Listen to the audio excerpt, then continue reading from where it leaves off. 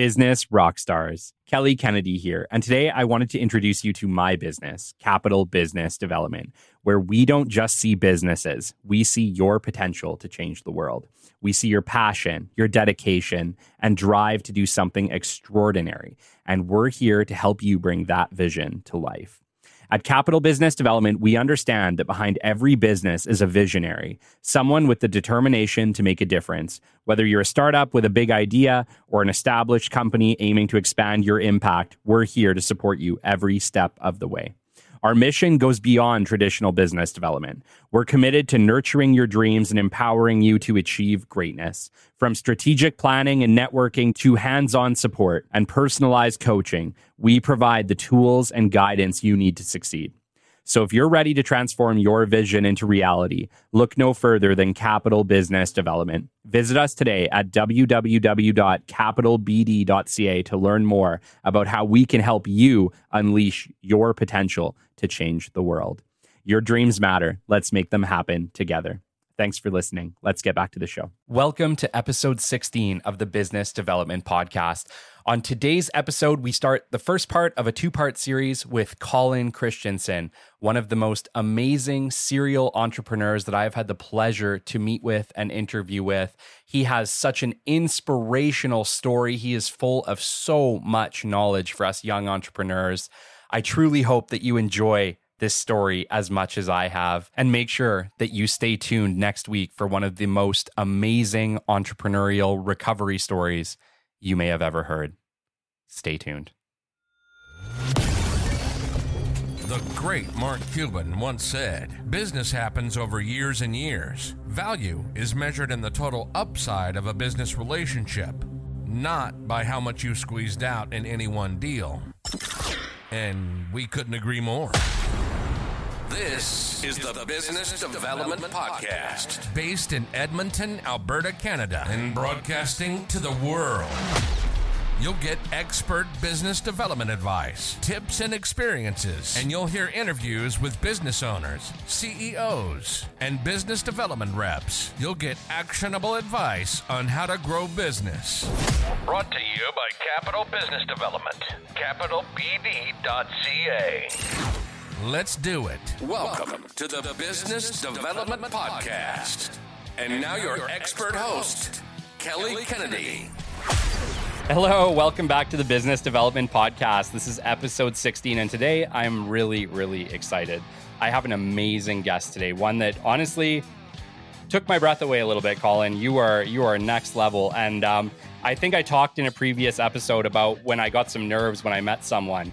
Guys, it's Colin Christensen. That's the guy that I got nerves for, and we have him on the show today, and he's got not just one amazing story, but I think this is actually going to be a two-parter, and I'm so excited to introduce him. Colin Christensen is a massive advocate for early-stage entrepreneurship. He spent 30 years starting, funding, growing businesses of his own. His current chapter is helping entrepreneurs around the world avoid needless failure. Among other endeavors, one of his favorites is a platform that he co-founded alongside a world-renowned benevolent corporation, helping entrepreneurs create equity for themselves with training and crowdfunding and zero-interest microloans. Through COVID, this has expanded into 10 countries, 4 languages, and continues to open economic alternatives from high-risk options.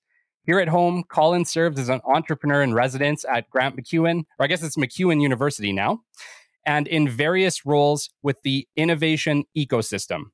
He is a published author and developer of an app for entrepreneurs and continues to be involved in growing Indigenous entrepreneurship through curriculum design and advocacy for all underestimated founders.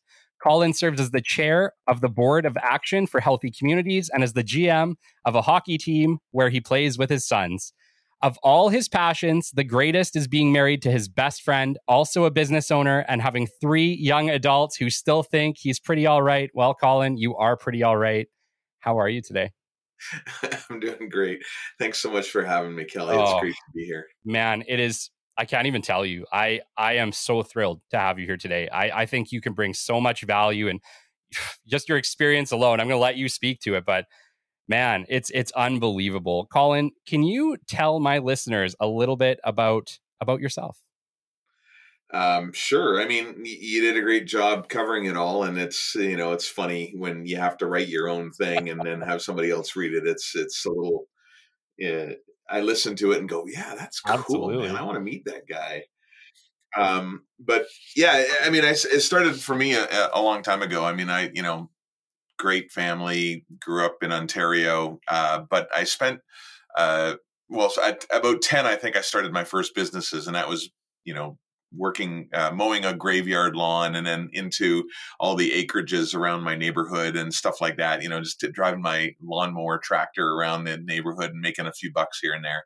Then I got into, painting jackets in high school. I was a metalhead and still am, and loved doing that. And so I painted a bunch of jackets and a bunch of artwork, and then people would hire me to do different things there, and then slowly evolved into some more illicit businesses, we'll say, and then eventually into a lot more mainstream stuff, and just having a passion for art and business and people. I mean, I've kind of wanted to be an entrepreneur pretty much all my life.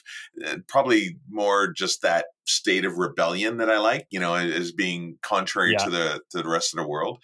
So that was where I think a lot of that started. And over the years, that even the graphic design business, the painting jackets, turned into digital media, turned into a graphic design company, and then digital media into helping grow some games back in the 90s. And then we turned that into a recruiting opportunity, and then a recruiting company, and then more digital media, building an app and helping entrepreneurs, and coaching entrepreneurs, and just kind of evolving over the last 40 years into what it is today. And it's, every time I would update my business model, if you will, to serve the purpose that we needed it to at the time, right? Whether it was just, providing a little bit of food on the table, or just really understanding what we needed to do to help entrepreneurs and help different organizations that we're working with. Yeah, Right? absolutely. And like, obviously, I would say like where to start. Like if you guys look at Colin Christensen's LinkedIn, you're going to see that you've been a part of like 20 different founding businesses pretty well. Like it's unbelievable. I mean, I see serial entrepreneurs, and like most serial entrepreneurs that I've run into, they got 5-6 businesses. I've never seen one like you. Yeah, well, I mean, consider that those, come and go, sometimes good, sometimes very bad, and everything in between, right? And so, um, I'm a consummate entrepreneur. I mean, I look for opportunities. I find things that are really cool, and and go off on following that rabbit hole for a little while. There's a couple of really interesting things about it. One is I pay a lot of attention to my wife, and so my wife has what I would consider a very attuned Yeah. security gland, right? And so that little gland that says, this is Mhm. probably not a great idea. And other ones that go, this is fantastic. We should really run with this. And so she's been an amazing part of my life and part of my guidance. She's the administration. She's the bookkeeper. She's a professional bookkeeper for a number of different companies, small businesses that just need a little bit of work here and there. And I'm her worst client because I have, I think 5 different businesses on the go, and don't ever do my stuff the way I should. And, she'd much rather work with everybody else other than me. But so those businesses, even though they're interesting and come and go and do all those kind of things, it's just really following this special purpose vehicles that need to be served at the time the customer needs that need to be served. Yeah, absolutely.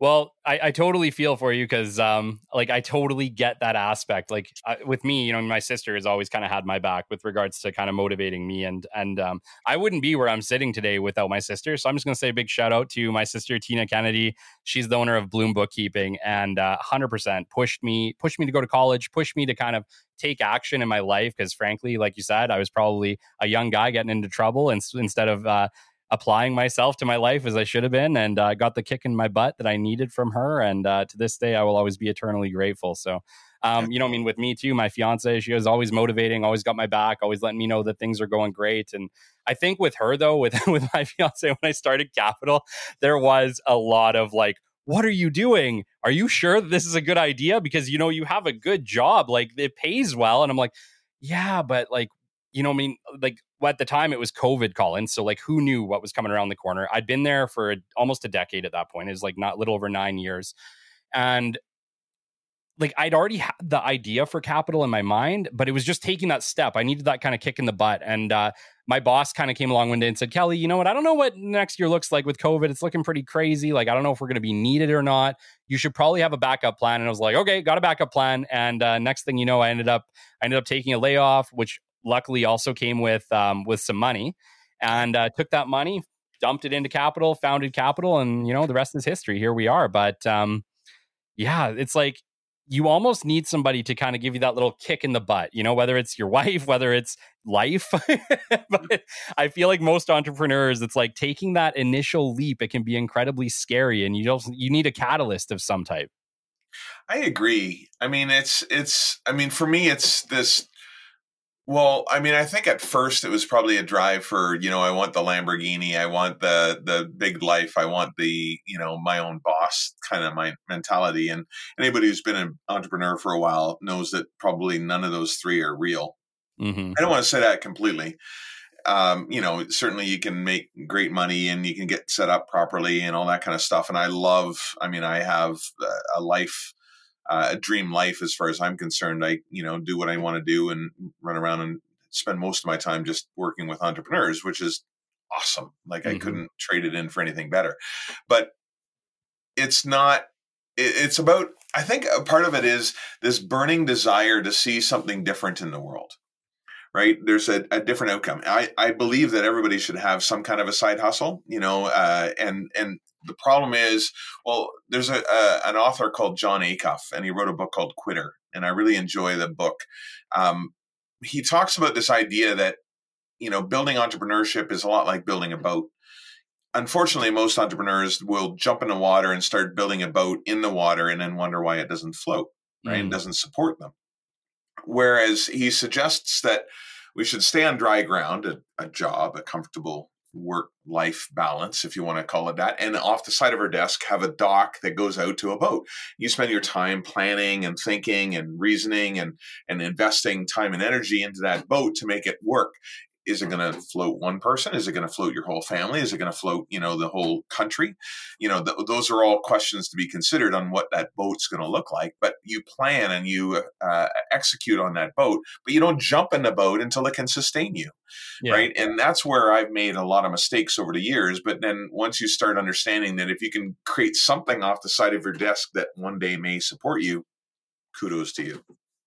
Yeah. Like I've always looked at business, and like obviously my experience in starting business is completely different than yours. I have a service-based business where we support existing businesses.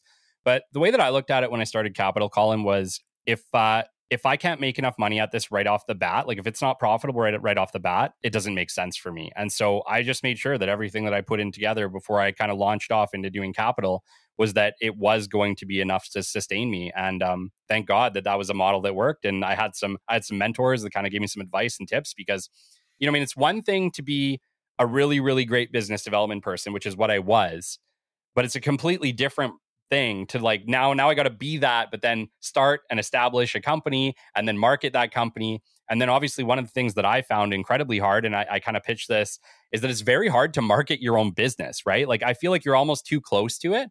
And so what I've kind of learned is that it's almost better as an entrepreneur to have somebody else market your business for you, because it's like it hurts less. The rejection hurts less, Yeah, well, it's true. And this is, there's a thing we talk about a lot in the ecosystem when we're talking about entrepreneurship is that ugly baby syndrome, right? It's, nobody wants to admit that their baby's ugly, right? And so we overprotect it, right? We try to say how great it is and all that kind of stuff. Whereas I think this concept, two of the most important attributes to me for entrepreneurship are humility and curiosity. Right? When we ask a lot of questions and we really seek to understand rather than, assume that we've got all the answers, which unfortunately I see far too often in entrepreneurs. But, when we actually go, so what do you think we need? What are you looking for? What would make your life better? How do we solve your problem? Right. But really get into the nuance of it and don't just stop at a confirmation bias. I heard exactly what I wanted to hear. So now I'm going to run off and build something that nobody wants. We have to spend the time and energy to really understand where the problem or where the issues are coming from. Once we do, then we go, oh, okay, now we can help. So marketing your own stuff, always difficult. Yeah. but being able to have something and understand the reasons behind it, I think is a great start. Yeah. Yeah. And I think the other side of it is you almost have to have that. You have to know that you know what you know and you don't know what you don't know. And you kind of have to, like you said, you have to be curious and open to realizing that, like, the way that you know it isn't the only way. There's other ways to kind of skin the cat, if that makes sense. And it's like, it's easy to get locked into kind of one way and one way that works. But it's like, one of the things that I think has helped me with capital is that I've met enough people, I've learned enough where I realize that there's multiple ways to do things, and you shouldn't be completely closed off to other options or other alternatives or changing technologies or who knows what, because the reality is that if you aren't changing a little bit over time, you are going to get left behind. So you need to have an open mind. You need to be open to new ways to do things. Well, further to that, I mean, being myopic is a problem anyway, right? Like if our only view is what we know, then we are selling ourselves short on what is possible. Right? Like let's look around the world. I mean, it's a vast place with a lot of different ideas, and it cruises along and does great things, and we continue to thrive off this planet, for whatever people want to argue on environment and whatnot. Yeah, not taking a position on that, but I remember years ago. I'm a Christian guy, and I have a lot of involvement in a church, and I was leading a bunch of marrieds. My wife and I were leading a marrieds organization group, and I remember when we first kind of got set up and we were first getting going. I'd walk in, a young guy. This is 30 years ago, kind of thing, or 20 some odd years ago, and I'd come in and I'm like, okay, this is what we're gonna do. Let's go, and I wonder why nobody is doing anything and why they're not engaging. And I remember the time I walked into the room with them, and I sat down with all the guys, and I just said, what do you guys think? Right. And what do you guys think we should do? And how do you think it should go? And I just asked their opinion and left it completely open. What I found was everybody came up with better ideas or the same ideas as me.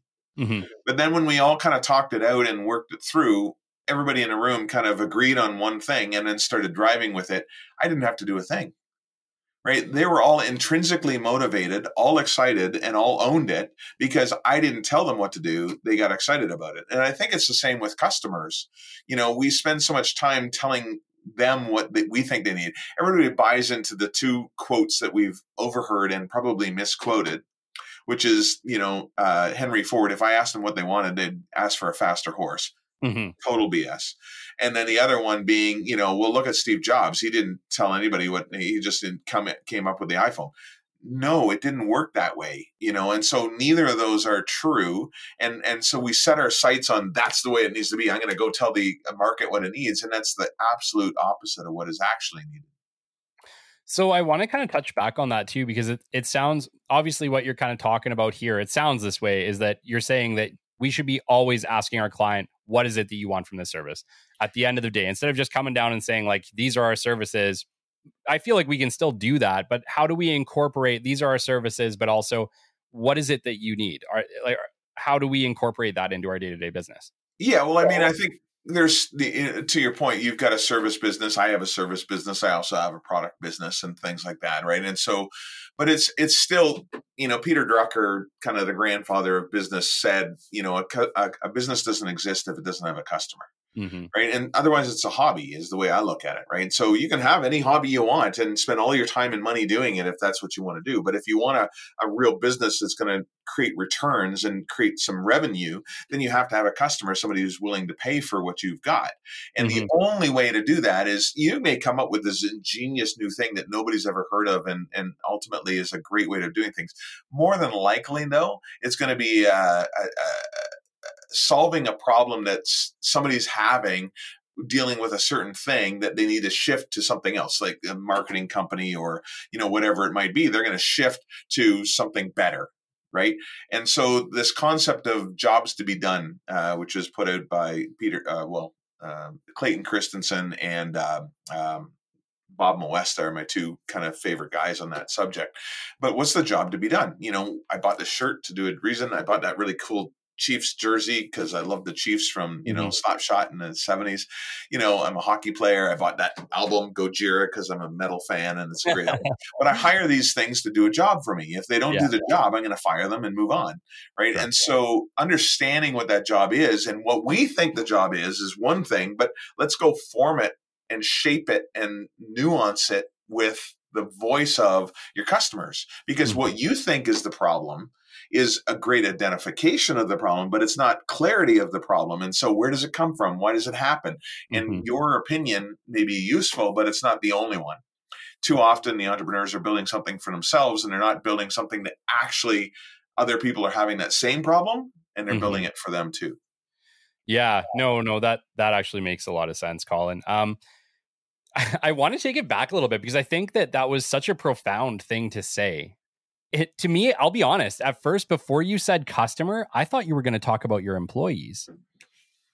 Does this also translate to your employees? 100%. Actually, I somebody said I coined this phrase. I don't think I did, but employee marketing, right? Because your customer, well, just like your employee and your investor and your vendors, right? All of these people have an option whether they want to work with you or not. Absolutely. And so are you proposing your relationship based on something that's going to be beneficial to them? Or is it just something that you want? Right? We too often, I mean, especially now with the onset of some of the millennial ideas and things like that. And I get on folks all the time saying, oh, those millennials, they're so, whatever. And I'm like, you wouldn't take that job. Shut up. Right? Like, it's not the millennial that's the problem. It's your stupid job that you're offering them with no consideration for them as human beings. So don't think it's a millennial problem. It's a human problem and you're experiencing it just the same.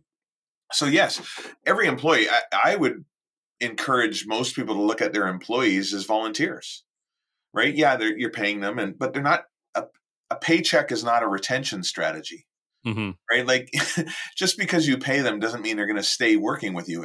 What's the guy? Gravity Payments out of Seattle, right? He's got a very vocal guy on Twitter. What's his name? Dan something or other. Anyways, I love him, right? And he challenges. So he's the guy that famously took his $1 million salary, cut it to, a reasonable salary, about 100 and something, 150, 180, 200,000, whatever it is. It's still pretty reasonable for a CEO.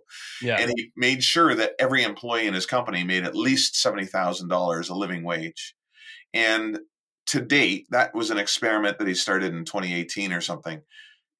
Every job that he has 300 plus, what do you call it? Applicants. He's got a brilliant retention strategy. Everybody stays with him, but because he treats everybody like humans, he looks after people. He makes sure that they're happy. But what's even more surprising, a good testament to that is his employees bought him a Tesla.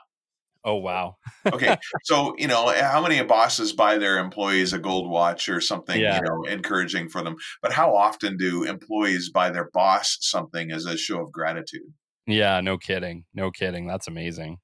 So yes, 100%. Just to answer your question for sure, you have to look at holding and retaining and building something that people want, both from vision, mission, values, goals, the idea of exciting and creating an intrinsic pull for your employees, but you got to do the same for your customers as well. Absolutely. Yeah, no, the reason I wanted to kind of touch on the employee side is, I don't know, I guess we kind of talked about this, but I've recently started expanding capital. So I'm starting to hire people. I recently hired Cole. He's been with me just about a month now and it's been awesome. And, I look at it as I definitely want to make my business a great place to work. That was always a goal from point go, is that I recognize that as a long-term person who worked in a business, the reason that I stayed there was that I really enjoyed working there. I enjoyed my boss. My boss gave me a lot of freedom. He gave me a lot of trust. He gave me a lot of respect, allowed me to kind of do it my way. And I definitely want to try to do that with my employees. You've been doing this a long time. I'm sure over your time, you've had hundreds, if not thousands of employees, Colin. What kind of tips can you give me as a essentially not a new business, but a new business when it comes down to I'm hiring, I'm growing, I'm expanding? What do we do? How do we retain these employees? Obviously I try to treat them as best as I can, but what would be some tips that you could provide me to just help me be more effective at that, to truly create a place where employees feel valued and trusted? I think it's a great question, and it's a great ambition.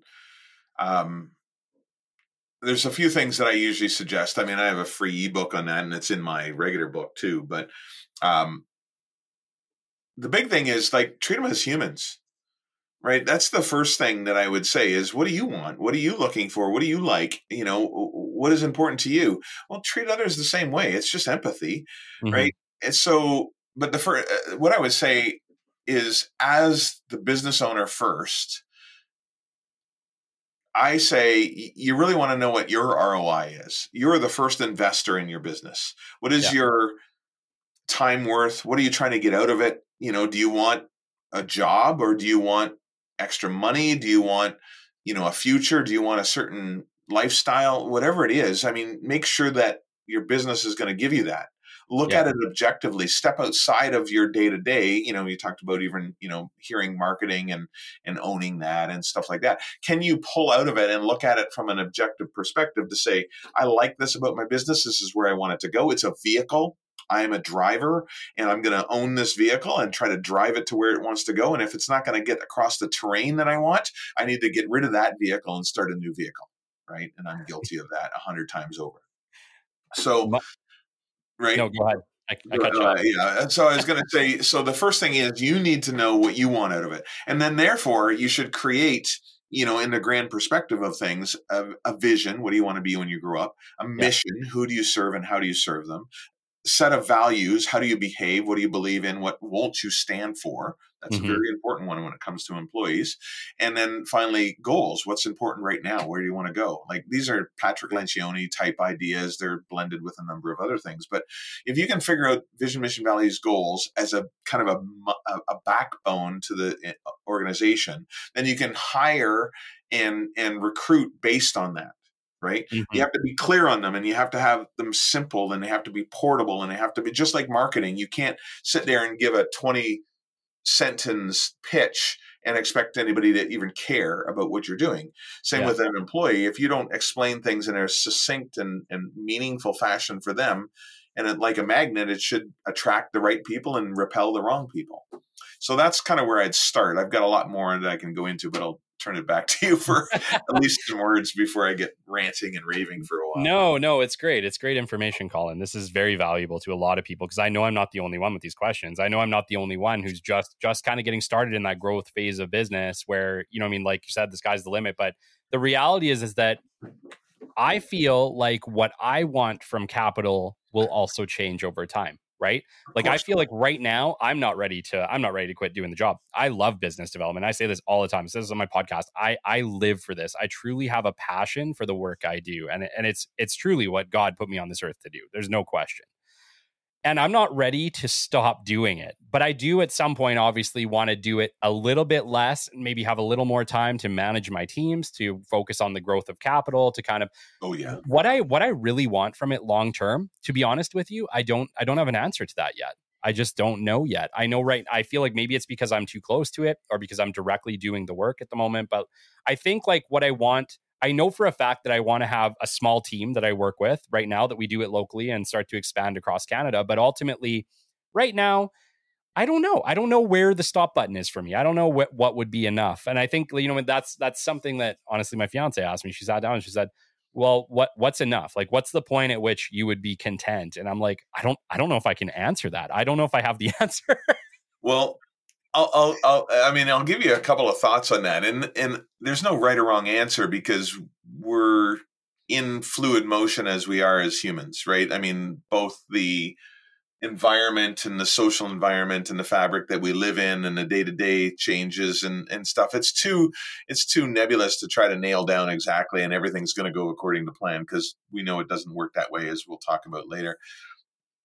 But the idea of, I think that anybody, a 10-year-old or 18-year-old especially, can probably go, you know what, this is what I'd like my life to look like. And so it's not about your business. The business is the second part of it. But the first thing is where the driver needs to end up.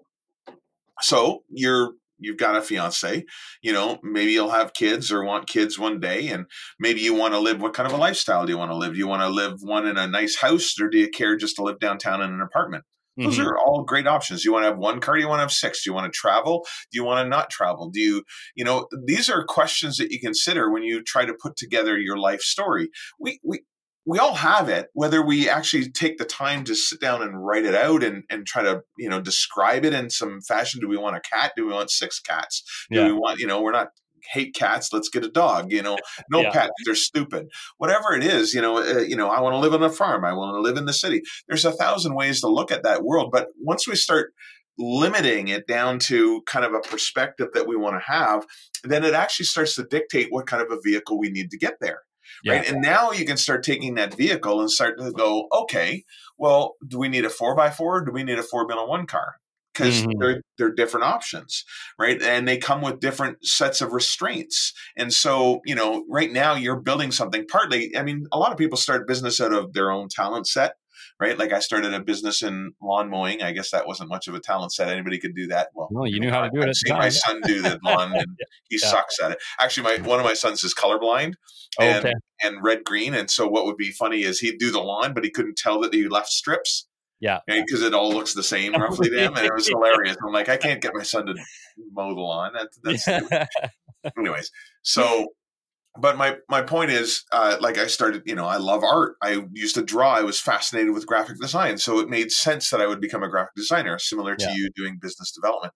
But the idea is now, okay, so is this what we want to do? Are you doing it just out of convenience, or you could do that all day long and buy yourself a job, as a lot of people do, or you could turn it into something. You could turn it into 20 employees with a fancy front desk and a mahogany office with, it smells of rich leather and mahogany, and, and we can, do all that kind of stuff. But that's up to you, what you want it to look like. Sure. And that's part of the questions to be asking. Yeah, for sure. Do you think that this is a question that you would ask at the beginning? Like, the reason that I'm saying this is because I feel like you don't necessarily know what you got until you got it. Do you know what I mean? Like, I had no idea if capital business development was going to be successful. And the next thing you know, it was incredibly successful, which was awesome. But then it's like, okay, well, now I have this great thing and it's going really well and my clients are happy and we can expand. But like, I don't know. I just haven't decided yet how far I want to go with it. And that's fine. I mean, I think that's the brilliant piece about it. The fact that you've had some early success and that things are going well. Awesome, man. Hallelujah. Let's celebrate that. Like, enjoy it. Now, but do consider, I think one of the problems that I have, or where this shows up as a problem, is when people start to, their congruency gets challenged, right? Congruency is a massive value for me, right? Who I am is what you see, right? I'm not a very mysterious guy, right? And some people are, and that's up to them. They can be that kind of way, but what you see is what you get with me. And so I talk off the cuff, and I'm, I'm happily a metalhead and, a religious guy and, all this kind of weird stuff. And those are dichotomous, in themselves, right? Like you listen to what? And you're a Christian? Like, are you allowed to? And I'm like, I'm singing along and through the F-bombs, because I don't sing that part, right? It's kind of funny. But my point is, when we start becoming not true to ourselves, we are splitting ourselves. Let's go to, what's his name? Harry Potter. He started splitting himself across all these things, and it wrecked him. And I think that as an entrepreneur, if we are not staying true to ourselves, so although you have had success, although you are moving forward, although you're kind of going in a direction and you don't know where you want to go, outside of your business, I think you do know where you want to go. Yes, sure. Right? But now it's a matter of, once this starts to diverge, now you have a problem. Yeah. But until then, enjoy it. Like, love every minute of it. Right? Yeah, like right now it feels like it lines up, right? Like this system that I'm kind of working with right now lines up with my life. Aside from the fact that I'm like crazy. So I don't know if we really got into this, but I have 3 stepsons too. So it is a wild household that we have here at the Kennedy household. I And remember you telling me that now. Yeah. yeah, so and 3 large dogs, which I love to death and hate at the same time. I had 15 huskies, so I know what you Oh mean. wow, yeah, it's crazy. This household most of the time is absolutely nuts. They're being amazing right now. They're being so quiet. I love them. I love them all. The dogs, the kids, everything. Yeah. But In this yeah, moment. it's right now. It's really good, Colin. Like my life is great. I would say my biggest challenge right now is that I've never been busier in my entire life. I had no idea when I started the podcast how challenging it would be. In my mind, it was. I'll tell you. I will tell the story of the podcast one day. I think one day I'll just come on here and give a story of the podcast so people know where it came from. But just to, like a rundown, I was literally looking for a new microphone. And then the podcast just kind of came along when I started doing that research to figure out what it took to get a new microphone, because I knew I was going to be doing a lot of meetings this year. And then I listened to a lot of podcasts, and then it's kind of like one thing led to another. And next thing you know, I was like, hey, you know what? I think I might just try and do a podcast. Why not? But it's definitely not my background. But anyways, it was a whim. I literally started this podcast on a whim, right? Thinking it would just be, oh, no problem. And it has become its own monster, which is awesome because it's been well received. People like it. We got great reviews. Got lots of people reaching out week after week saying we're helping them, and that's great. It really drives me to keep coming back to do this over and over and over again. But my God, like, understand I have a full-time life outside of this podcast, and so, man, between the both, like it's been like 15-hour days. Feels like every Monday to Friday since I started this podcast back in February.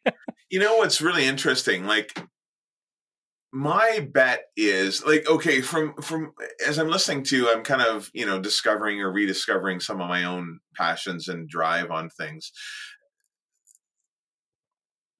When I sat down, I think it was 2005 or somewhere in there, I remember flying to LA for an event. And on the way down, I just started thinking about what I want to do with my life. I think it was, 2006. I was coming up on 40 years old or whatever. And I'm starting to think about, what do I want to do with my life? What do I want to be when I grow up? Yeah. And I started breaking down some of the things. I started right at the end.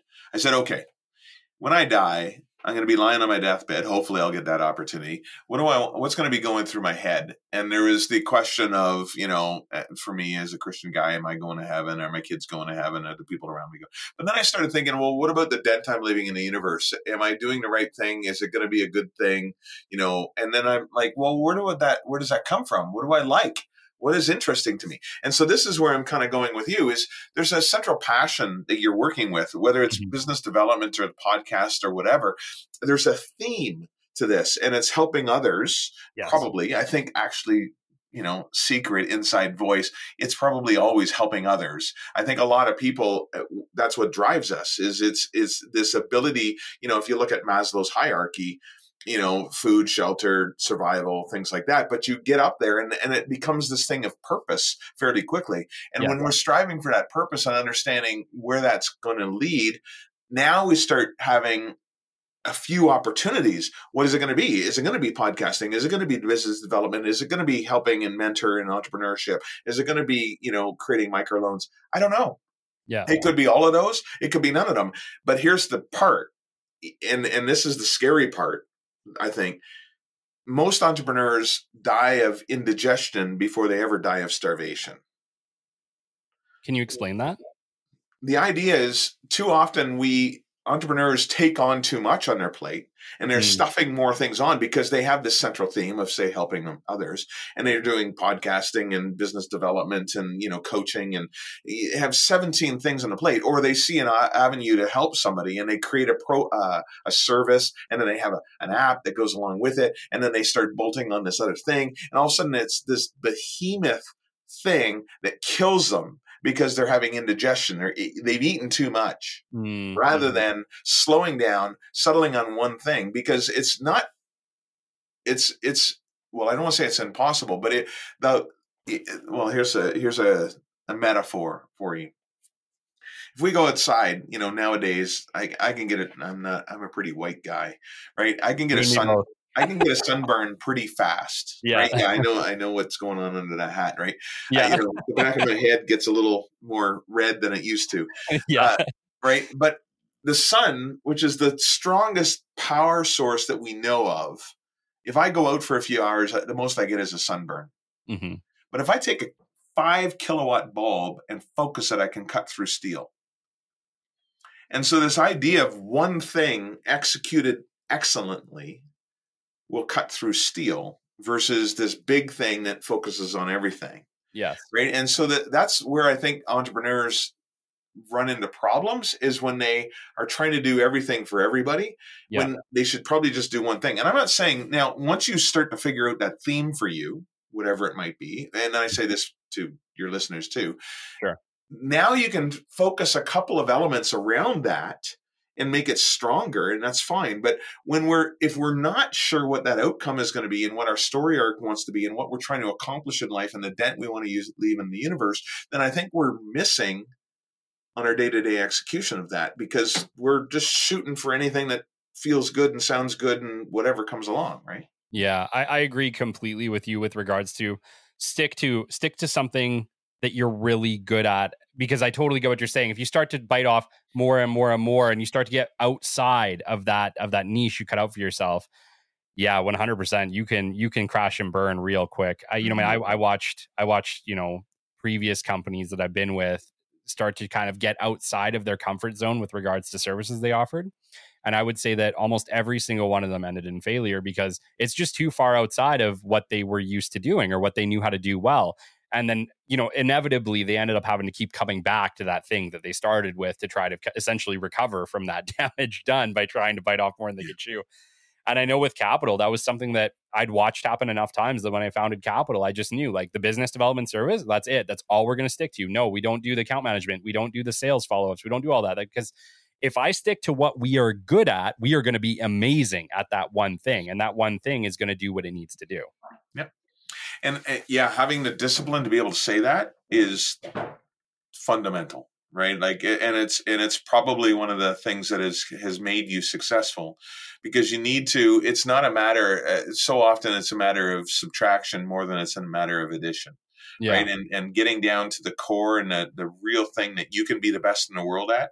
Patrick Lencioni talks about that with the hedgehog principle and Good to Great. No, it's not Patrick Lencioni, Jim Collins in Good to Great. He talks about the hedgehog principle, right? I like the Roadrunner principle, right? Roadrunner was always good at one thing. BB, right? Yeah. And Coyote came up with a million different harebrained schemes, and none of them ever worked, right? And so that ability to focus on one thing and execute excellently is really key.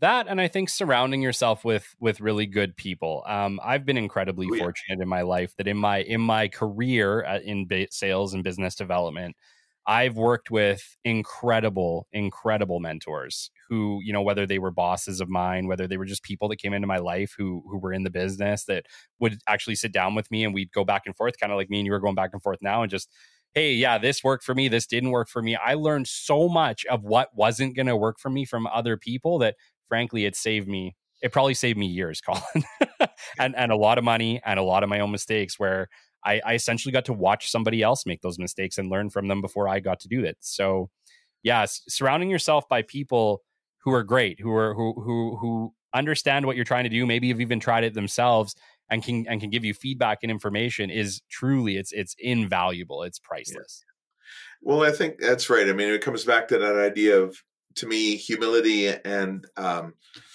what did I say? Humility and curiosity. But add one more to that would be empathy, which I think kind of is the thread that wraps around them both, right? Humility is in, I don't have all the answers, and curiosity as to, why do you think that way, right? Mm-hmm. Whether it's coming from race or gender or diversity of any kind, being able to have that understanding and look to other people and learn from their mistakes. I think arrogance calls us to go and do our own thing, thinking we're going to be different, right? Yeah. What is it? 80% of the drivers think they're above average, right? Clearly that's Yeah, a stat that we're doesn't, all the best drivers. yeah, clearly that's a stat that doesn't work, right? So, No, no, I totally get that. And I think, like you said, you kind of mentioned it earlier in the show that us as entrepreneurs too, we always think, like you said, a lot of us, we think we got it all figured out. We think we got it right. I know for a fact, I don't have it all figured out. I hope I know enough that I don't burn, right. but I'm learning every single day. I learn from all of these interviews. I learn from all the lunches and all the get-togethers. Every single time that I have an interaction with somebody, I find that I'm learning something new that I didn't know before. And you need to keep that open mind. You really do, because the reality is, if you think you know everything, even if by some miracle you knew everything, you only knew everything up to that day. And after that, you still need that new information. You still need to talk to other people to figure out what's next, right? Yeah. Well, no, so true. Well, I want to kind of take us forward, Colin. We got on a great tangent there, though. I really enjoyed that conversation, but I want to take it a little bit more back to you. I want to, it's not every day that I have you on the line, so I have a lot of questions that I kind of want to talk about. Sure. And one of the things that I want to talk about is, can you let us know what you're excited about? I know you got a million things going on, but can you tell us a little bit about something you're doing right now that really excites you?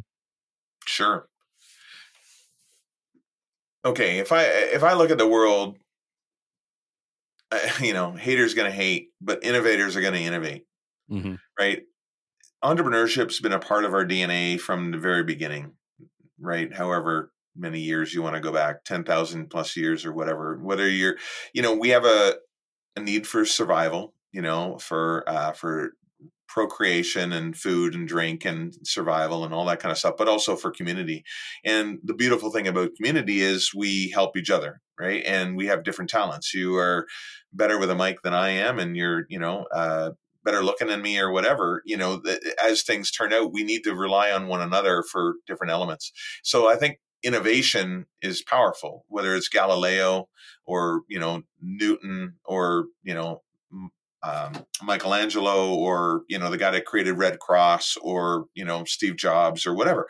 We're all innovating, right? And everybody's got some really unique views of the world and what needs to be fixed, right? What breaks our heart? What makes us one of the girls I'm working with right now, she works with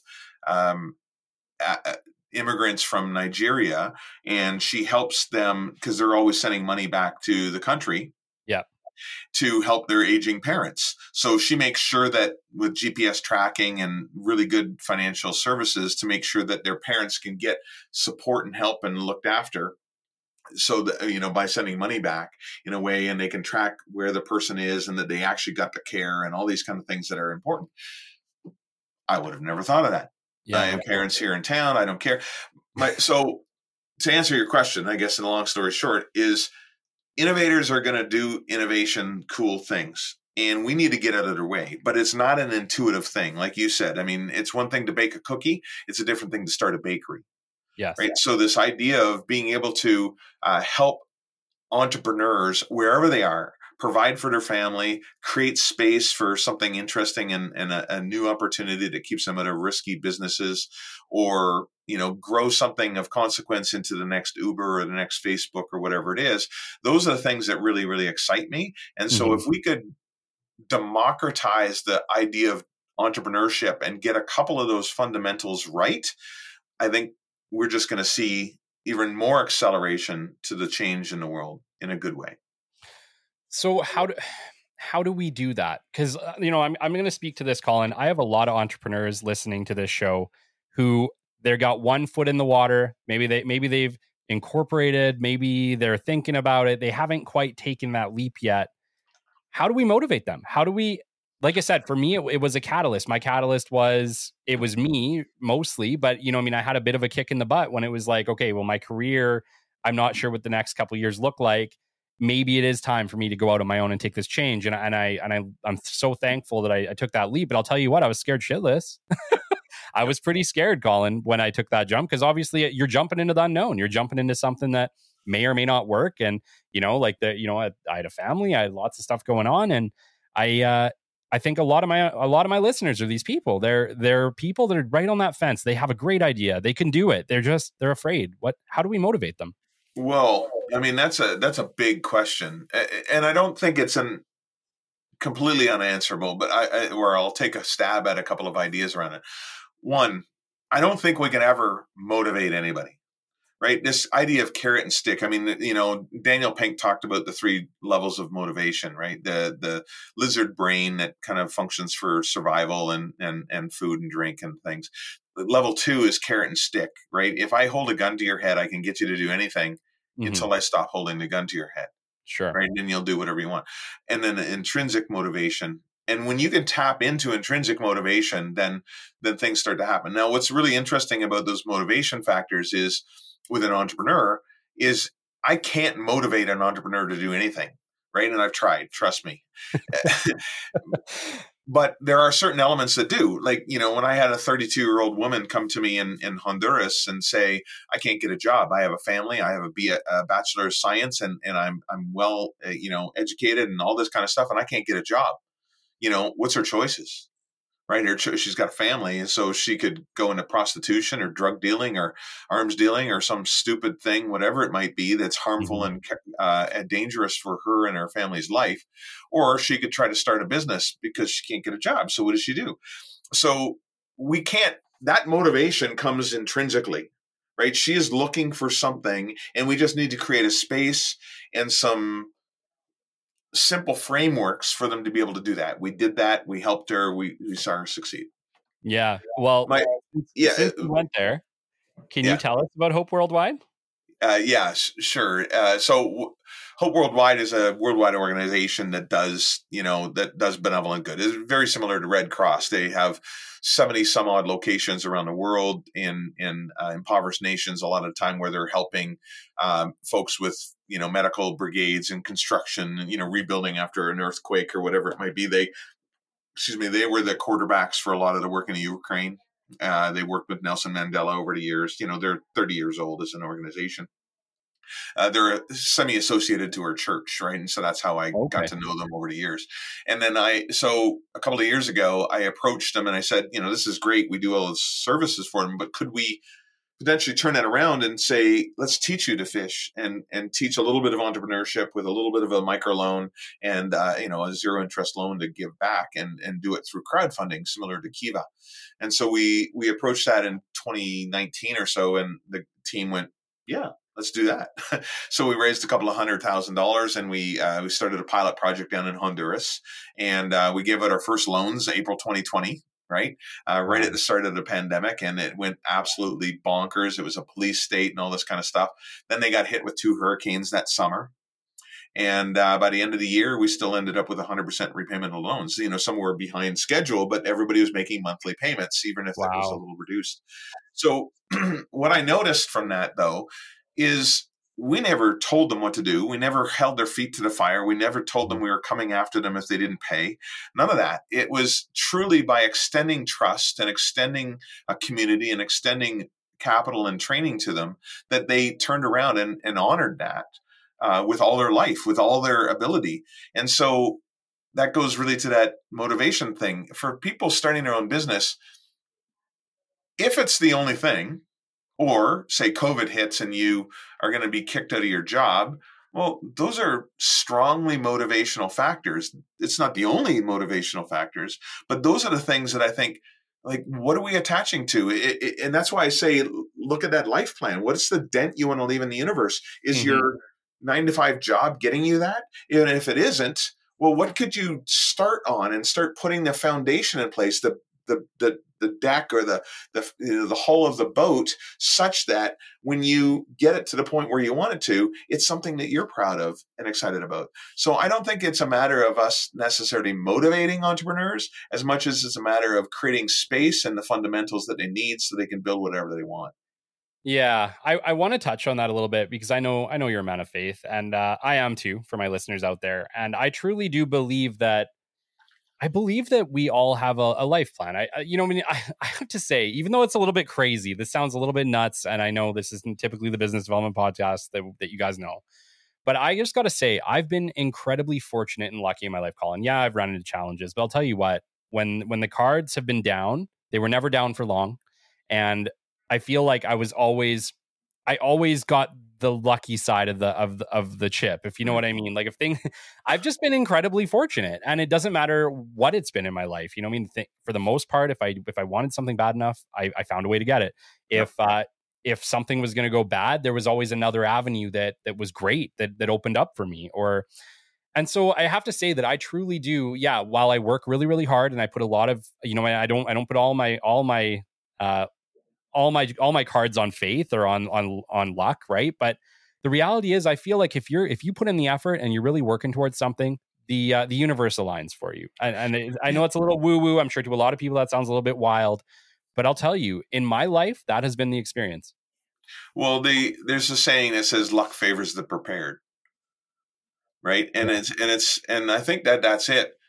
I do a lesson actually. I've had my opportunity to speak a lot in my life, and I really do enjoy it. I was terrified of it for years, and I slowly got better at it. But now, I'll do a sermon, and you ever want good practice on speaking to people, do a sermon in front of a church that everybody there has probably better opinions and more understanding of the scriptures than you do. So when you get up front and you start talking about something that everybody knows is an expert in already, you're in for a bit of a ride. But my point is, I have a message on if God is real, why is there so much evil in the world, right? And that's a really common question. And I got up and preached on that for 50 minutes, 40 minutes one day, and I really broke it down because, similar to you, or maybe a little bit more extreme than you, and we're going to talk about this, I think, but that luck card hasn't always played for me. In fact, it's probably gone the other way a lot more times than not. And so because of that, I have two choices. It doesn't matter what cards you get dealt, right? You have to play them. And whether you play them well or whether you fail at them, doesn't really matter. But, failure isn't a permanent state. It's a choice, and an opportunity to turn around. So I'm definitely not as optimistic as I was when I was a teenager, thinking I could fly, for crying out loud. Overly optimistic and arrogant. But the idea that when life goes the way it goes, you can't always choose, and you have to figure it out. So I'm definitely still optimistic in the grand scheme of things. But I'll tell you, anyways, in that message, there was 3 main points. One, if you don't pay your mortgage for a whole bunch of time and then blame God for getting kicked out of your house, you're doing it wrong, right? Sure. So sometimes failure happens at your own hand. Yes. Sometimes, we all have free will. And so people are idiots sometimes, and they will take and steal and rape and pillage and cause all kinds of problems for other people. And you can't always work with that, but that's something we have to put up with. And then the third thing is, we live in a chaotic world. We have hurricanes and earthquakes and crazy stuff that happens, and cancers and viruses and all kinds of things that we have no idea about. But what we can do in response to that is comfort one another. Right. And so all 3 of those disaster stories come for different reasons. 1, we're idiots and do stupid things for our own, even when we know it was dumb. 2, other people do stupid things and we sometimes get affected by it. And 3, Absolutely. Sometimes we can't control the environment around us, but we have to deal with it, and we can go and help others when we have a chance to. Right. Yeah, for sure. And I guess what I want to touch at is, I'm not saying that I haven't had some incredibly bad luck. I have. Totally. I've definitely had some pretty bad times in my life, some incredibly challenging times. But I'll tell you what, I've managed to stay very positive. I have a very positive outlook on life. I'm incredibly optimistic. And I realize that through every bad time, it will end and a new good time will start. And you have to just keep that mindset, even if you're feeling really burnt out, really low, or, like you said, like other people do things sometimes that are incredibly painful and you just got to live through them and it sucks. Yeah. But that too will end. And there's a way forward. And the key, like you said, it's in you. You have to find that positivity, and you have to find that optimism within yourself. But it's carried me through a lot of bad. And truly, like you said, I feel like because I've stayed so optimistic, because I've stayed so positive, in some ways, maybe I have made my own luck. That, I think that's true. There's a saying, I have 3 older kids now, and, there's certainly been bouts of depression and challenges. And, certainly even we went through some of our biggest disasters and lost everything and had no money and all that kind of stuff when our kids were little. Right. So we had to deal with a lot of that, and that was, on me and my fault. But here's the thing. There was a saying I heard that I really loved, and hopefully it'll help people too. Whatever is in here is a lot bigger than what's out there. Yeah. And I think that, we don't know what we're made of until we get squeezed, right? And I've seen that even with employees. You work with somebody, and once the disaster hits, I mean, some of my closest friends, some of my trusted confidants are guys that have, separate from me, gone through the ringer and lost everything. And because of that, we have this connection, this ability to, talk to one another and be open and real about stuff when others don't. And that goes back to that third element of being able to comfort one another. But what is inside of us is bigger than anything that comes at us, whether it's cancer, business failure, or loss of life or money or people. We've had, for us, we've had kids die. I've had kids almost asphyxiate themselves. My wife went through surgery. We had one kid addicted to morphine when he was born because of my wife's back. I mean, I've gone through countless stuff. I almost died of flesh-eating disease. I mean, throw it all on, like just keep heaping it on, whatever it is, right? But if you understand it, we have more inside of us than what's outside of us. And so we can overcome. I don't wish it on anybody, but man, I'll tell you, when you get into that corner, you can fight or not, right? Yeah, for sure. For sure. And you come like, what I mean? When you walk out of something like that, you are a different person. And yeah, it's like little things that bothered you before, they don't bother you anymore. I can't even imagine. Yeah, I can't imagine the resilience. And we're going to get into this. Colin has a hell of a story, and we're going to get into it. Like I said, this is going to be a two-parter, no question. But I definitely want to stick to the business a little bit for now, Colin, because you have so much. And can you tell us a little bit about Think and then segue into the Entrepreneur's Roadmap, which is your book and now app? Sure. So Think evolved. Think is Think is my parent company. It's a company I own. It owns kind of all the other companies or whatever. And so that way I de-risk it and blah, blah, blah, and tax reasons. And sure. It's my employer, right? I hire, I'm its employee, and I get paid, and all the money flows into that and then pays me, right? Yeah. So, but Think is kind of, it's funny because it's changed and evolved over the years. And it used to be Think Hire, and it was around hiring and recruiting. And before that, it was in graphic design and then supporting and helping entrepreneurs. And it's kind of done this evolution of service over the time. So Think is, where I'll invoice from if I'm doing some contract work, whether it's training mentors or coaching a company or, billing to an organization for, some of the services that I provide and creating ecosystems or whatever it might be. So that's all that Think really is. But out of that, what happened was, that's where my brain trust is too. So the content for the book, the content for this curriculum and this framework for helping entrepreneurs and training mentors, which is where the app kind of came in, it was all housed in Think. And so I use that as where I license things out of. So to a group like Entrepreneur Roadmap. Entrepreneur Roadmap needed to become its own company because it has an app, it has a separate group of investors, it has a certain purpose, it has a specific outcome. And so we turned that into a shareholders agreement and an ultimate, investment vehicle with a operational thing. But the evolution to get there was, I mentored and coached a bunch of companies over the years. Yeah. Right. And every time I'd sit down, I'd inevitably get asked, "Hey, Colin, you want to go for a coffee?" And I'm like, "Yeah, let's go. I love coffee. And I want to ask a bunch of things. I'm starting a business. I want to get your opinion." Right. I'm like, sure. So I'd always ask the same questions. I'd always get the same blank stares, and I'd always end up giving the same homework. And I'm like, this is cool, but it's weird. I wonder if I could put this together. And so I did. I created this kind of model, this curriculum, if you will, this framework to say, okay, well, I knew you were going to ask that question because I'm just going to ask you a question and I knew you wouldn't have an answer. So I'm going to get you to go do some homework. Yeah. And so now I just send them to my own stuff because it's all there. And it's just a kind of collection of all the outcomes that I've been using over the years.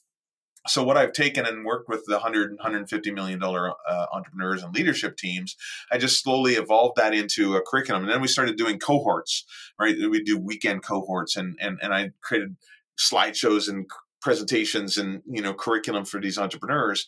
And slowly it evolved into, this body of knowledge that kept growing. And eventually I wrote a book and put all the pieces around it to make that book. But I'm like, okay, this book is great. It's filled with QR codes so you can work through the exercises on your own. And so it's like a workbook, but you do it on your phone for the most part. And then I'm like, this would be way better as an app. And so then we developed it into an app, and now the app is out and it's kind of helping entrepreneurs. But really where it works even better is working with mentors who work with entrepreneurs, because it's the framework that I would use as a mentor to help entrepreneurs, right?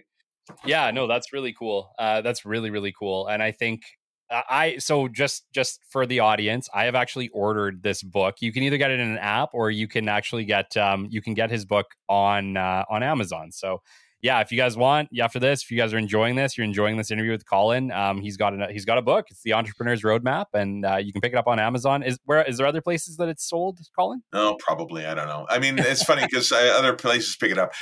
I did it because it was one of those things I needed to do. For crying out loud, I'm climbing Mount Everest, right? Yeah. And it was one of those things too. It was kind of funny because I had all of it done except for one chapter, and a bunch of my friends, or a couple of my friends, had just, kind of got through and released their book. I'm like, this is stupid. So I sat down on the weekend and I just pounded it out, the last chapter, and got it out to the editor, and and then it became a book, right? So no, sorry, go ahead. Oh, that's it. I mean, and the app is, like I said, kind of the newer version. I mean, the book is interesting because it's got some stories in it, but the app is a lot more condensed to kind of a choose your own adventure through entrepreneurship. That's really, really cool. What I would like to know, what was it like writing a book? I mean, obviously we're entrepreneurs, we're business people. What was it like to kind of sit down and be like, okay, now I got to figure out how to put this on paper? What was that experience like? Or how did you come to that conclusion and then make the choice to start doing that? Because I feel sorry, go ahead. No, it's okay. I was going to say, I feel like as business entrepreneurs like me and you are, oh man, I love the idea of a book. It's like, obviously in my mind, I think about it quite a bit. Like I do think at some point in my life, I'm going to do one. I just I can't even imagine where to start. So like just from someone doing in the exact same kind of space, where did you start? How did that process start? Well, I think it comes down to, really introducing me to the story and how I got to where I am, which you're kind of talking a little bit about and asking about, that kind of mindset and things like that. But ultimately it was, I think there's some value or a space that I see missing in the world. And actually part of it was, now that you mentioned it, I sat down and I had a coffee with, I meet with people all the time. And I sat down with a guy that was a New York Times bestseller publisher, author or whatever. And he started, I'm like, wow, that's cool. Like, how'd you write a book and blah, blah, blah. And he kind of said the same thing. And I'm like, he's like, well, so what do you think the world is missing? What do they need to know when it comes to this space? And I said, well, lots of people are doing what I write about and what I talk about. I mean, I just took a bunch of ideas from the 500 plus books that I've read, and I've seen the common theme over and over and over again. If you ever want to read a good book, Austin Kleon, he writes a book called Steal Like an Artist. And it's actually written in Instagram posts. Like it's like this little single page, and it's just a couple of words on a page. It's really quite cool. But he talks about how artists like Picasso would come up with things, and they would study their favorite artists and see a pattern. And then they would start to go, okay, well, that's cool. Why did that guy write like that? And they'd look at their muses and start to understand where that came from. And then they'd go under them and see their muses and kind of keep going. And all of a sudden, by about 2 or 3 layers deep, they have this own framework and this own methodology of how to do things. Now it's their own. It's the same thing that they've seen and evolved. I mean, I'm not doing anything other than standing on the shoulders of giants of other people that have done things very similarly, but I saw it in a whole. And so this author asked me the question, what's missing? I'm like, well, one thing that's missing is what goes on between the ears of the entrepreneur. When you blow apart at the seams and lose everything, we lost $4.5 million of other people's money. How do you rebuild? Everybody's got a book on how to business, but nobody talks about what goes on between the ears of the entrepreneur. And that's where the book started kind of evolving. And so I talk about my mindset and the story, the crazy ride that happened to get to me where me to where I am. And that story became the thing that was missing in the world. And so, you have a story about business development, about what the world should know about the space that you do a little bit differently. And I think any entrepreneur has the same thing, this unique view of the world. So take that and explain it to the world the way you see it. Yeah. Right. So for me, it was just a matter of, here's the core elements.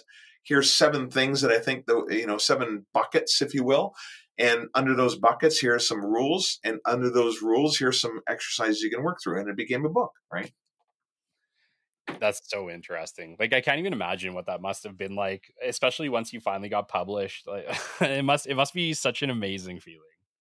It's cool. Like, it's really neat to kind of see it and, look at it and go, hey, look, I got a book, and all that kind of stuff. So it's kind of fun. But it's still bizarre. It's like writing your own autobiography or biography about who you are. Like, you introduced me.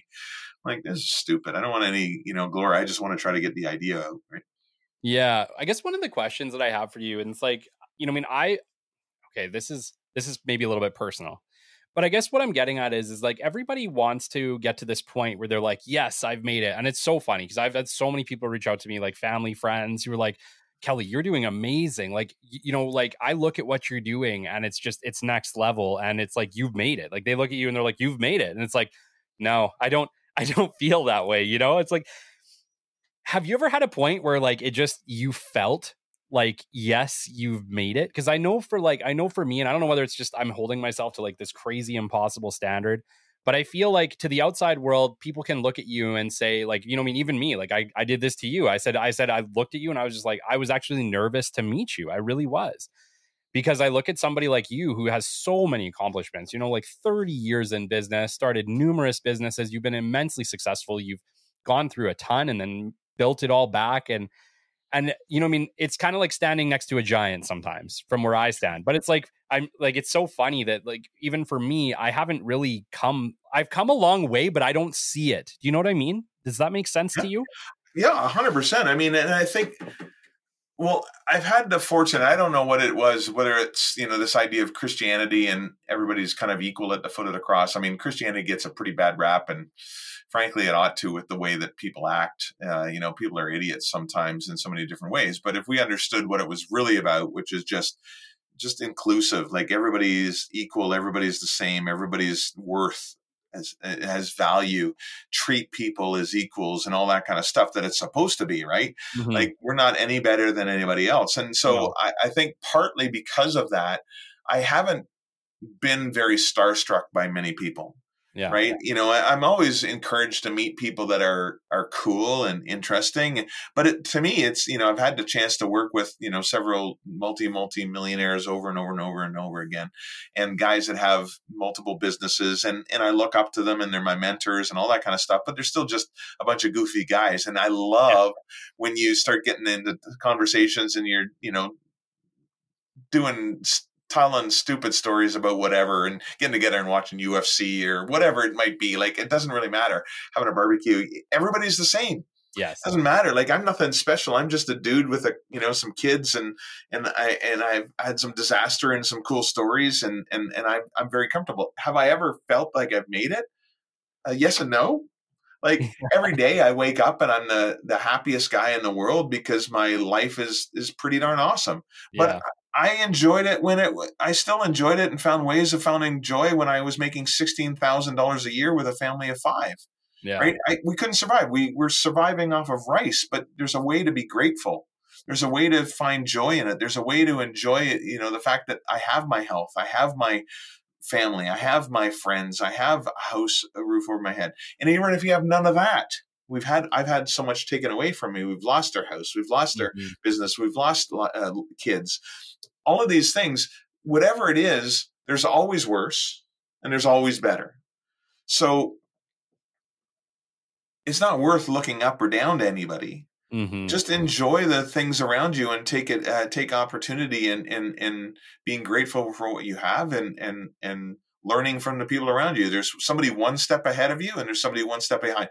One of my mentors actually uses this analogy all the time. He's like, think of tennis, right? You should always have somebody that when they serve to you, you can't even return it. Like, you just miss it every single time.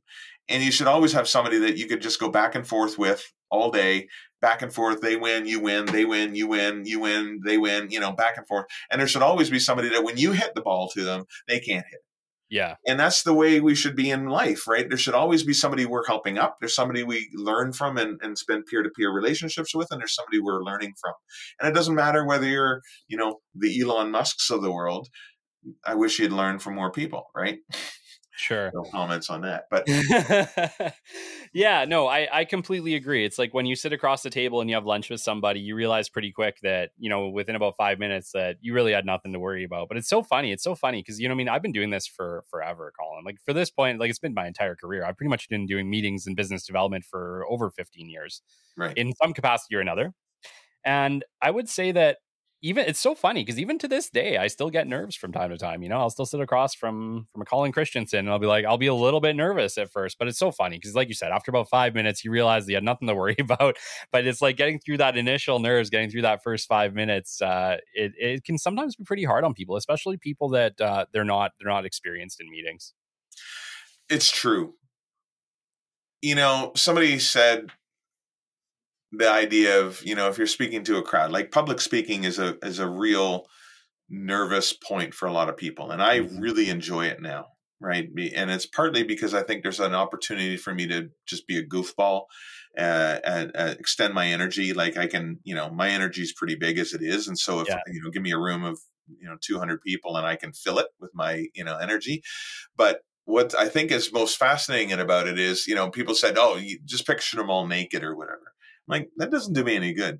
But what really made a difference is being able to, whoever I'm talking to, if I'm standing in a bright crowd, I'll look at anybody in the audience and I can tell if I'm connecting.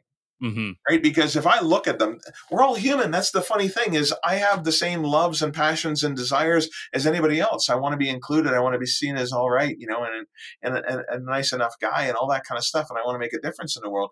So if I'm looking at a guy and I'm talking to them and they're going, huh? Kind of tilting their head or just not quite engaging, I know I'm not saying things right. If I get a guy going like this in the audience and I'm like, okay, I'm saying something right.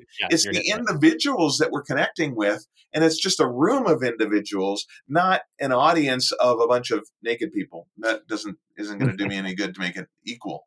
Yeah. I've had very limited public speaking. I find that I'm sure I could do it now, but there was definitely a time, man, I don't think I could have done it. But yeah, I think I remember doing a public speech actually to my college once I graduated because they were pretty impressed. I got a pretty good job right out of college, and they're like, "Oh, you should come by and like speak to everyone."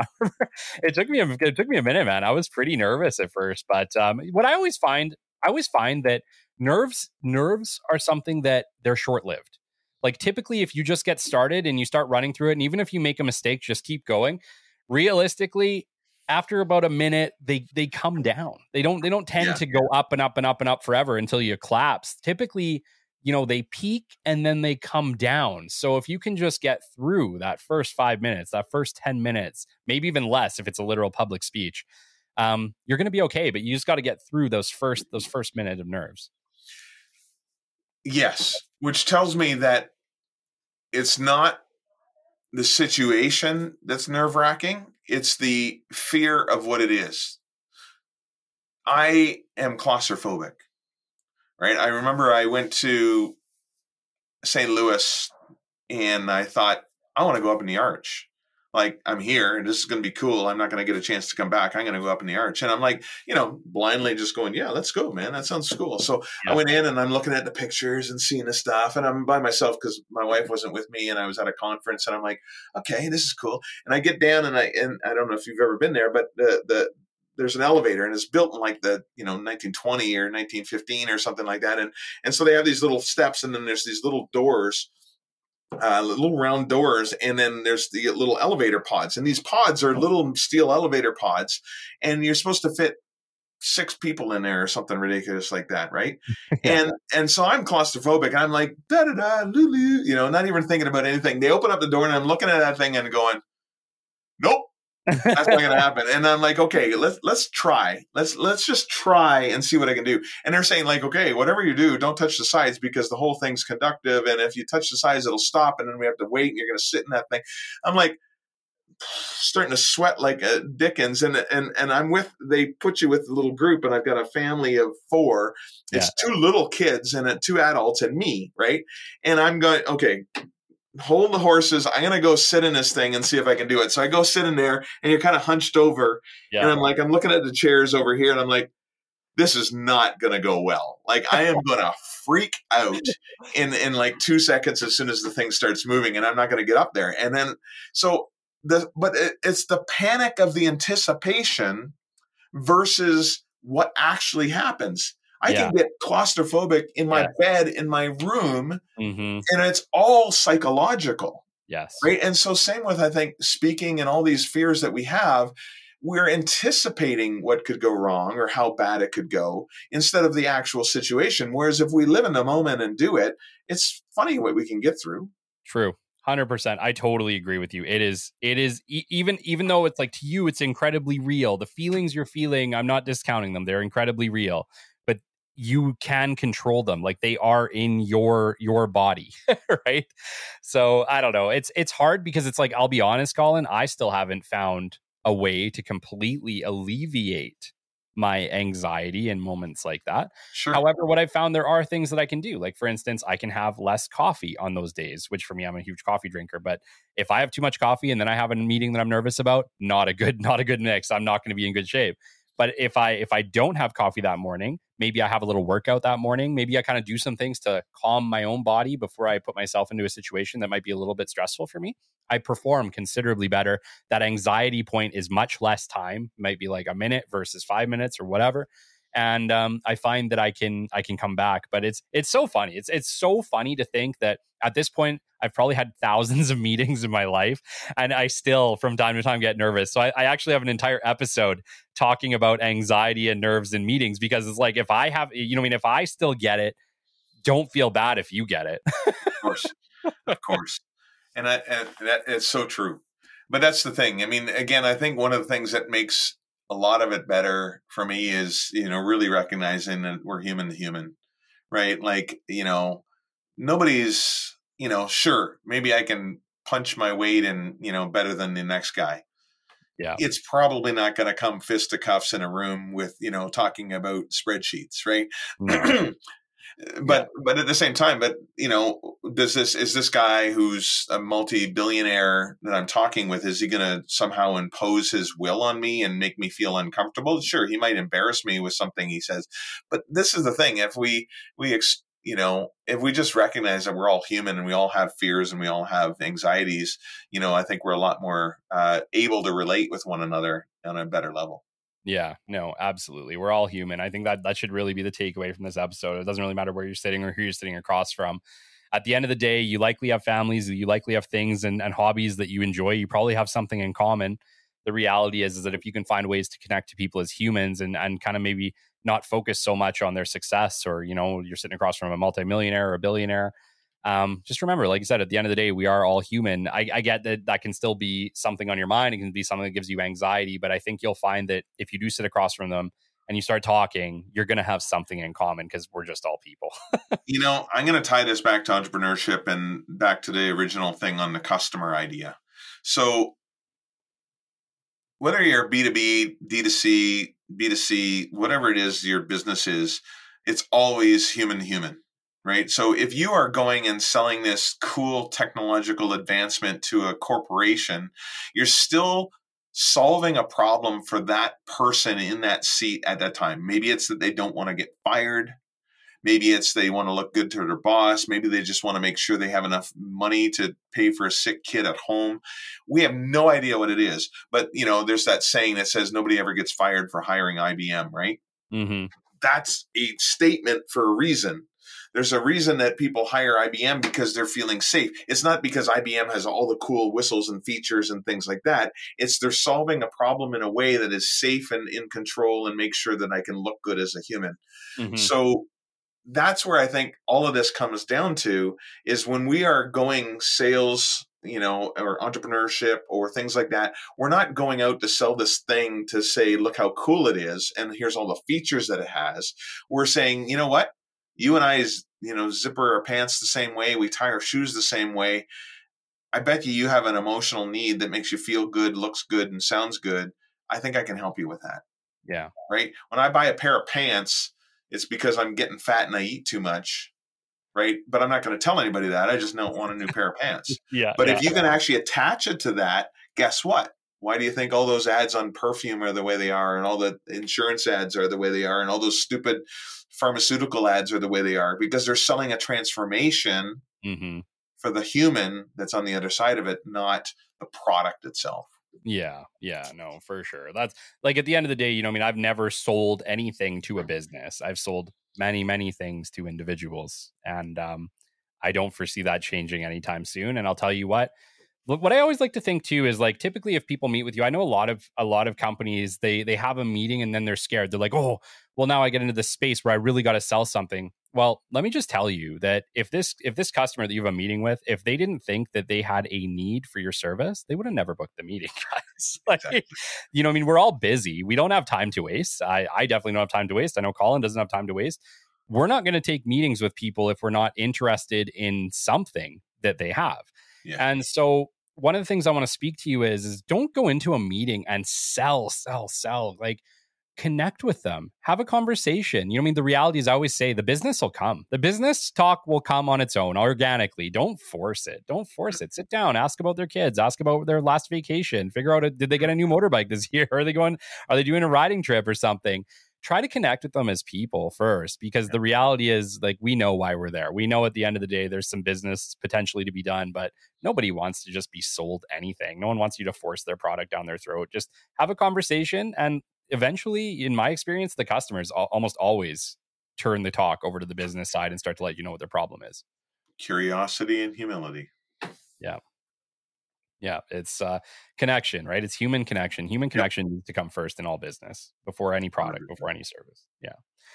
All right. Well, you are on the Business Development Podcast, Colin. So I do want to pick your brain, because you have built a lot of businesses, and something tells me you've done a lot of your own business development too during that time. And True.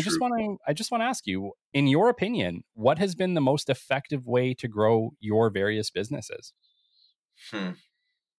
Well, I think, in very high level view, I see a problem in the world. Check to see if other people see this problem the same way. Figure out a way to translate it, because it's always an issue of translation, right? I speak a language, and when I say things in a certain way, people don't always hear it, right? Mm-hmm. So you've got to figure out the language that they're using to describe that problem. And then once you understand the language, you can use that language to talk to them in a way that's meaningful for them. Yes. Right. And this goes for everything from psychology to whatever, relating music and, games and all that kind of stuff, sports, whatever it is. But to me, the most effective way to sell something is, you just mentioned it, is it's human to human. It's about relationships and things like that. You can't sell something to somebody. You have to understand what they're fighting for, what they're looking for, what would make a difference to them. And then, frankly, you should be able to easily walk away if it's not the right fit, right? Yes. Like, why waste our time on selling something to somebody that nobody wants? No. Right. So let's focus on the things, if we understand it, but where does it come from? Why is it happening? What's making it a difference? And then once you do start to figure it out, like, I spend enough time with entrepreneurs now that, I get it.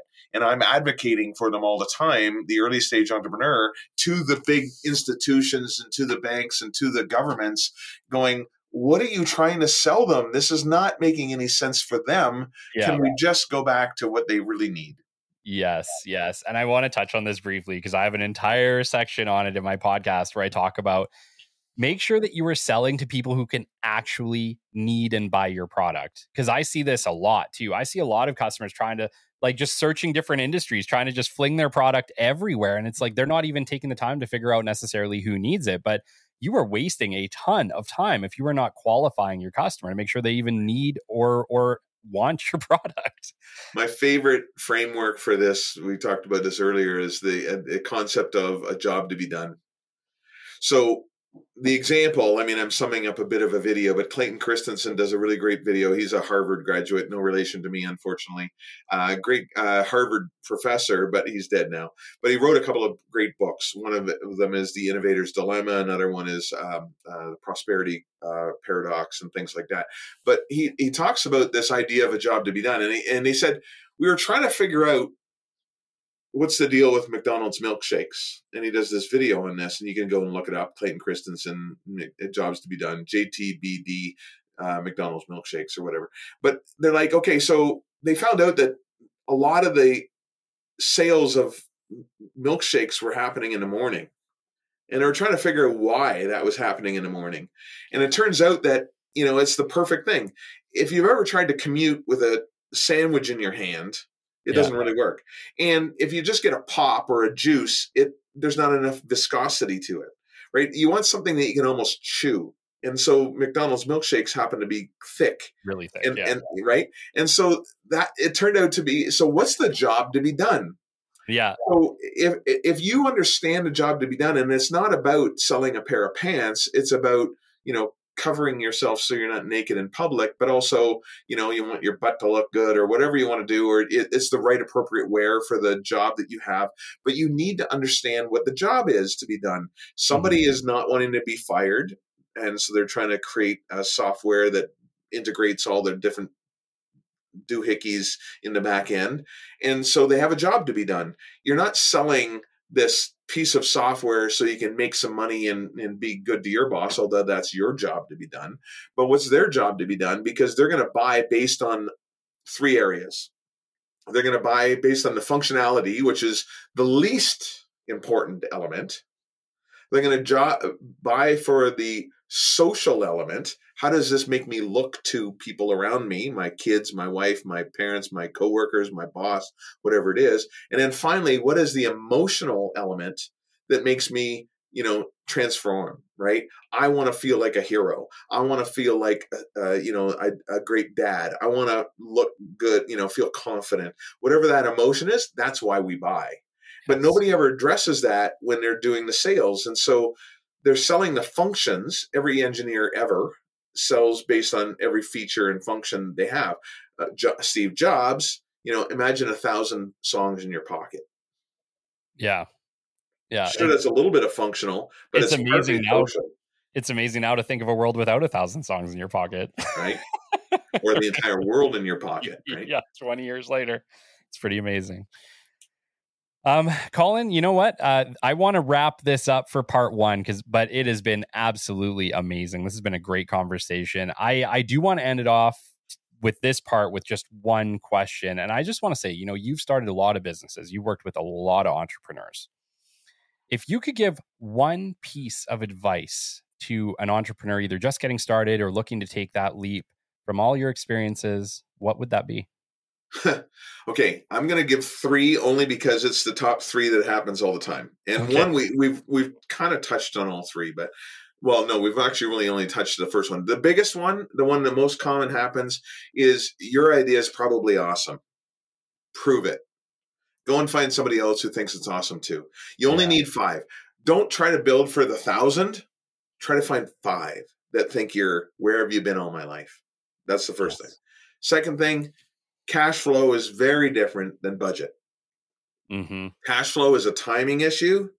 If I have rent due on Friday and I don't get paid till 2 weeks from Friday, I'm screwed. I can have everything on numbers look good on paper, but if it's a timing problem, that's a cash flow problem. Solve that. Third thing, don't hire your out of work brother-in-law. Okay.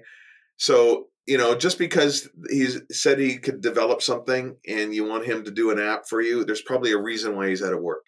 So slow down the whole hiring process. Everything needs to slow right down.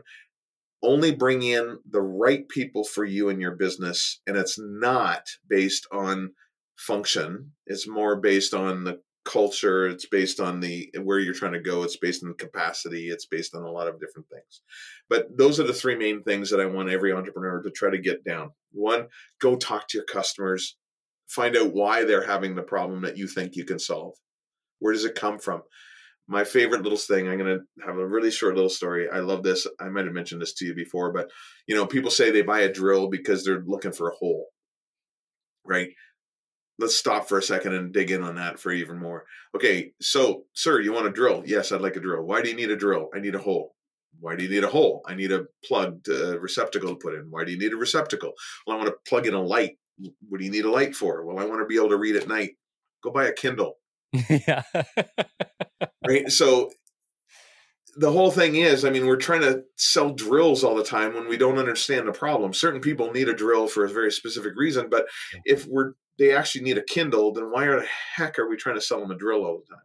So we need to understand where the problem comes from so we can actually address that problem. That's the biggest issue that I wish I could solve in entrepreneurship.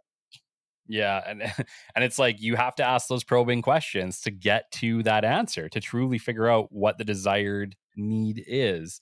And that's, really, I see that as our job. As anybody in a meeting selling products, you need to find out, first off, your customer may or may not need your product. You need to ask enough questions to figure out what their problem truly is to know whether or not you have a product that'll fit that need or not. And you have to be okay if it comes down to it and the answer is, they actually don't need your product. In a lot of ways, I think that means a lot of humility if you can tell a customer, you know what? I hear what you're saying. I don't think that what we have is the right fit, but I really enjoyed this conversation anyway. And, maybe in the future it will be, but you have to be able to walk away sometimes if your product is not going to fit that bill instead of trying to cram it down their throat. A no is actually a lot more powerful than a yes. Mm-hmm.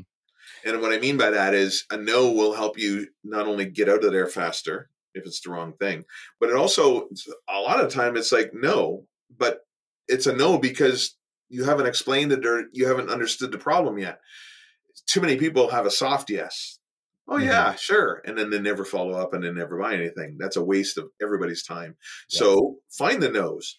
No, no, no, no, no, no, no narrows it right down to a very specific thing that you think you could probably solve for them. Absolutely. And I'm going to touch on this too, because from a business development standpoint, people are afraid of no's, but I encourage it. I say, look, give me the no as quickly as possible so that I can move these people out and put someone in there that can give me a yes. Because like you said, if I'm getting a bunch of soft yeses and they're just wasting my time, I got to call them week after week after week. I want that no. And I think that's what I got really effective at BD when I stopped being afraid of no and started hunting for no. Yeah, exactly. Yeah. I think that's cool. Awesome, Colin. This has been amazing. My God, so much great information in this episode. I just want to thank you so much for coming on. And just for all my listeners, this has been Colin Christensen. Many businesses he's founded, started, been a president of. But the one that he's probably most known for would be Entrepreneur Roadmap. So if you guys are just starting your business, he's got a book, he's got an app. Check it out. It's got lots of great information. And this is going to head into part 2. So stick around next week and catch us for part 2 of the interview with Colin Christensen, president of the Entrepreneur Roadmap. Thanks again, Kelly. And that is the end of this week's episode, part 1, an interview with Colin Christensen. If you've enjoyed this episode as much as I have, please make sure that you stay tuned next week for part 2, where we get into Colin's inspirational story of success, crushing pain, and back again. It's a truly amazing story that you will not want to miss. If you've enjoyed today's episode, I please encourage you to either go to my website, hop on Spotify, or wherever you listen. Please give us a rating, subscribe for future episodes. And until next time, we'll catch you on the flip side. This has been Kelly Kennedy, and you are listening to the Business Development Podcast. Take care. This has been the Business Development Podcast with Kelly Kennedy. Kelly has 15 years in sales and business development experience within the Alberta oil and gas industry and founded his own business development firm in 2020. His passion and his specialization is in customer relationship generation and business development. The show is brought to you by Capital Business Development, your business development specialists. For more, we invite you to the website at www.capitalbd.ca. See you next time on the Business Development Podcast.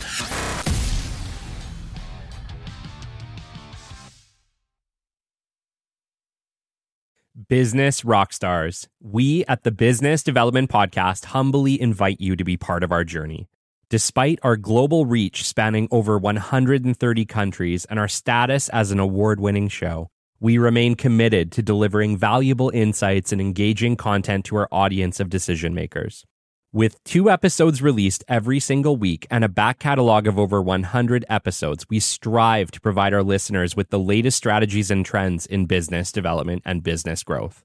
Why consider sponsoring us? Our listeners trust us to deliver authentic, informative content, making it an ideal platform for you to showcase your brand in a genuine and meaningful way. Choose from flexible sponsorship packages tailored to fit your advertising needs. With a back catalog of over 100 episodes and an average of 8 new episodes released every single month, there are plenty of opportunities for you to connect with our audience.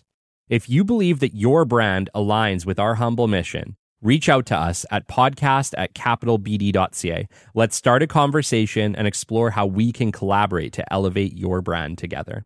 Thank you for considering us. Send us an email at podcast@capitalbd.ca and let's partner for the future.